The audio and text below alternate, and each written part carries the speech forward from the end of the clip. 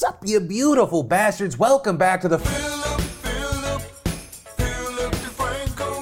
show. My name is Philip DeFranco. It is Wednesday, July 28th, 2021. Hit that like button if you want me to punch you in the throat, and let's just jump into it. The first thing that I want to talk to you about today, it's an update to a story from yesterday, but the lead-in could be some of the worst people on the internet said exactly what you thought they would say. Right, but essentially, this is an update on the Simone Biles situation that we covered yesterday. Right, because this morning she pulled out of the individual all-around competition, and this came after she withdrew from the team competition, saying that she didn't feel mentally fit. Right, prioritizing her own mental health and saying that she was thinking about the team because she felt like she was going to pull them down. I very much was straightforward with my opinion of if you're someone online that's attacking Simone Biles for making this decision, you can go fuck yourself. But of course, there were other people of different opinions and some that went even further and attacked Simone Biles. We are raising a generation of weak people like Simone Biles.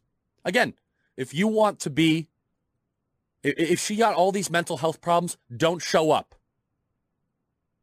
She's an incredible athlete. Of course she's an incredible athlete. I'm not saying, I just said she's probably the greatest gymnast of all time. She's also very selfish, she's immature, and she is a shame to the country. She's totally a sociopath. Of course she's a sociopath. Right, so those words coming from garbage person, commentator Charlie Kirk. You also had the likes of Piers Morgan speaking on this, writing a column with the headline, "Sorry, Simone Biles, but there's nothing heroic or brave about quitting because you're not having fun. You let down your teammates, your fans, and your country." Right, and like I said, it's not surprising. You have garbage and shitty people giving garbage and shitty takes. Right, you have Charlie Kirk, essentially a professional grifter who's gained a lot of money and notoriety by lying, misleading, and trying to stoke a culture war any chance he gets, and it seemingly always impacts a certain set of demographics. And then you have Piers Morgan, essentially a professional whiner and a hypocrite who he's definitely one of those guys that are like, if you don't like what I say, I guess you just can't handle this conversation. Except a lot of the time the conversation is just him attacking any successful woman who is comfortable with her body or won't give him the time of day. And then when he gets called out on his behavior, he storms off set like a little fucking petulant child he never stopped being. And a quick side thing to anyone bothered by the way that I've been speaking on this or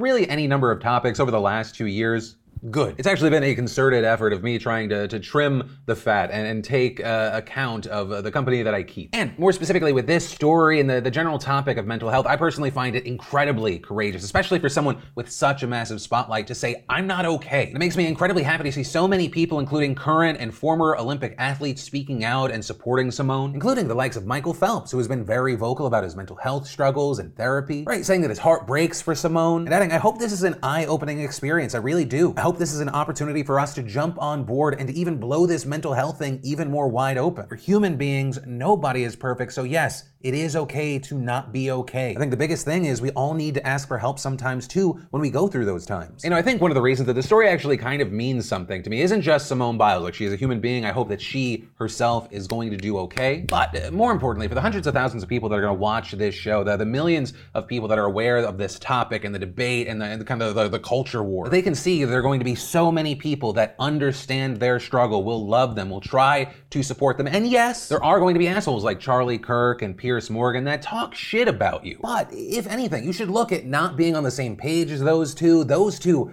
criticizing you as badges of honor. Hell, especially over the last few years, I pride myself on not who likes me, but who dislikes me. But hey, that's a story, update, my opinion, and of course I pass the question off to you. What are your thoughts on all this? Then in which celebrity were people going at Today News? We actually had Billie Eilish for a little bit, and this because online you had people sharing a People magazine article where Billie said, when I got rich, I started bawling my eyes out. I wanted to be poor so I can relate to most of my fans. I still want to be broke and poor. It looks really fun and cute. As well as tweets that appeared to show Billie saying, I think queer baiting is a really good thing, as well as a quote of her defending her boyfriend for being a Donald Trump supporter. And that's where I'll end it because all of these are fake. They're fake quotes. It's a fake People magazine article. Unlike this very real Abraham Lincoln quote, Piers Morgan is a sad man-baby douchebag who didn't get enough hugs as a child. A lot of people forget that line in the Gettysburg Address, but it's real. I saw this post on Facebook. Y'all, I understand if you look to YouTube and TikTok and social media in general, we've made a lot of really stupid people famous. Yeah, there are 4 YouTubers that come to mind with that I wish I was poor line. I could see them genuinely saying that because they're just so not self-aware. But with Billie Eilish, it's so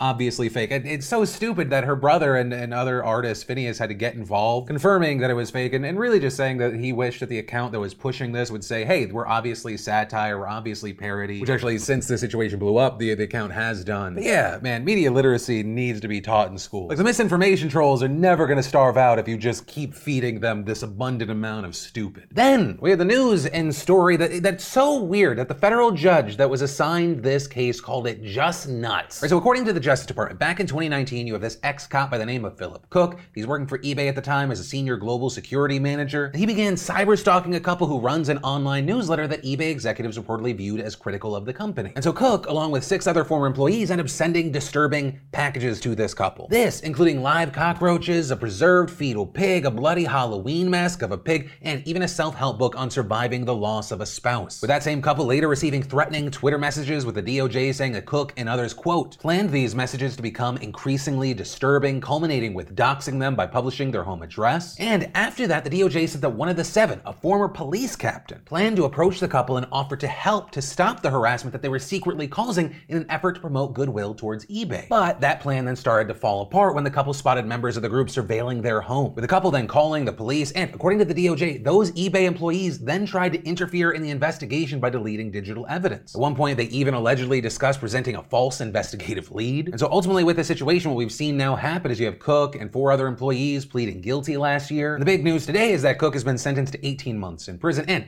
after that sentence, he'll face 3 years of supervised release and a $15,000 fine. And ultimately, the 2 main things I want to get across with this story is 1, oh my God, you crazy sons of bitches. And 2, on behalf of all the other Phillips with 1 L, I denounce Philip Cook. He does not in any way represent what we as Phillips with 1 L try to promote in this world. We know that it will take some time for the public to trust Philip with 1 L's again, but we're here and ready to have a conversation. Anyone who knows a real Philip with 1 L knows this to be true, and we hope we can use this ridiculous situation to have a conversation so that people know that the inferior Philip is with 2 L's. But from that, let's take a second to pay some bills and thank the fantastic sponsor of today's show, Squarespace. Over the past year, I know a lot of you have found your passion project and which truly makes you happy, whether that means finally getting your independent business off the ground or getting a place to share your homemade goods, new favorite hobby, obsession, or even having a personal blog to get all those thoughts out of your head, and Squarespace is there to help. It's so easy. There's nothing to install, patch, or upgrade ever. And creating a beautiful website with Squarespace's all-in platform has never been so simple. It's extremely intuitive and easy to use. Plus, with Squarespace, you get access to all their marketing tools and analytics and personalized support from their award-winning customer care team via email or live chat. Whatever you need, they are available 24/7 to help out. So if you want to check it out, see if it's right for you, see why so many people love it, go start your free trial today over at squarespace.com/Phil. And when you realize you love it, make sure you enter an offer code Phil to get 10% off your first purchase. Then, in an interesting pairing, we had the DOJ and Hobby Lobby in the news. And unless you're super familiar with the background behind Hobby Lobby, this is not going to be something you'd expect. Because yesterday, the DOJ ordered the forfeiture of a 3,600-year-old tablet that had been illegally auctioned off to Hobby Lobby. The DOJ saying that the tablet bears part of the Epic of Gilgamesh. Though, on the bright side, this situation did lead to, I think, maybe the best tweet of all time. Looks like Hobby Lobby has gotten itself into a big legal mess. Opotamia. I hate that that made me laugh as much as it did, but it was good.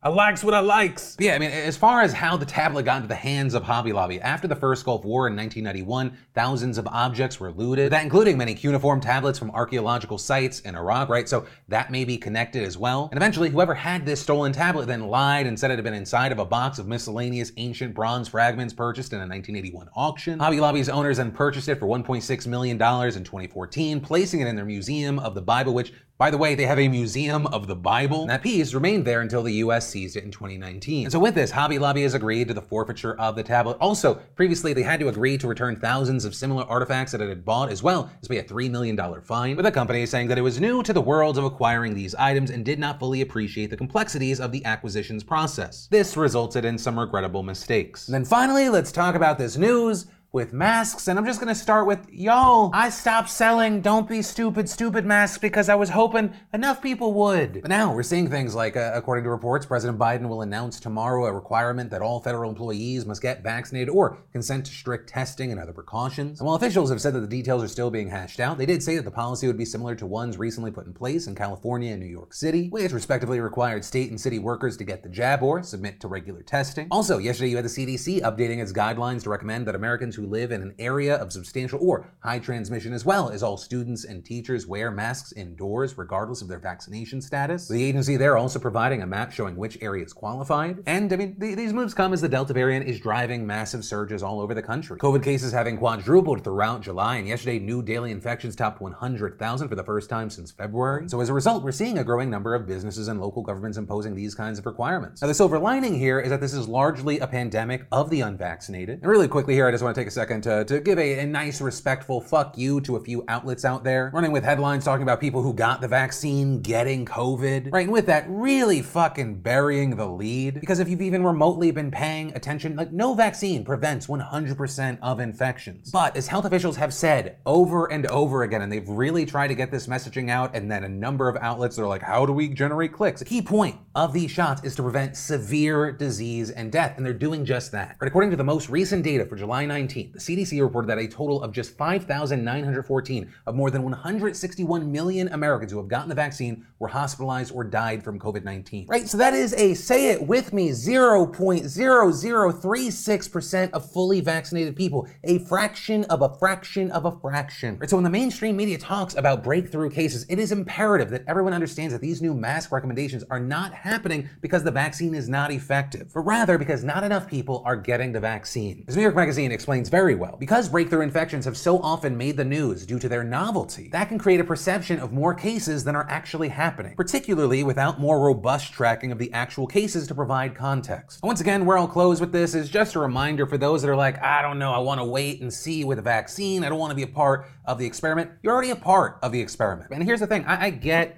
being nervous. The amount of misinformation and misleading bullshit out there, it's been effective. And I very much hope that in the future, you don't have to have a conversation like I've had with several people in my life that refused to get the vaccine, then getting COVID and being like, I really should have. But yeah, you do you, but understand, you are a part of the experiment. And ultimately with this story, or honestly, anything else that stood out to you today, I'd love to know your thoughts in those comments down below, because yes, this is a news show, it's also a conversation. But yeah, thanks for watching, like, and subscribing to these daily videos here on YouTube. My name's Philip DeFranco, you've just been filled in. I love yo faces, and I'll see you tomorrow.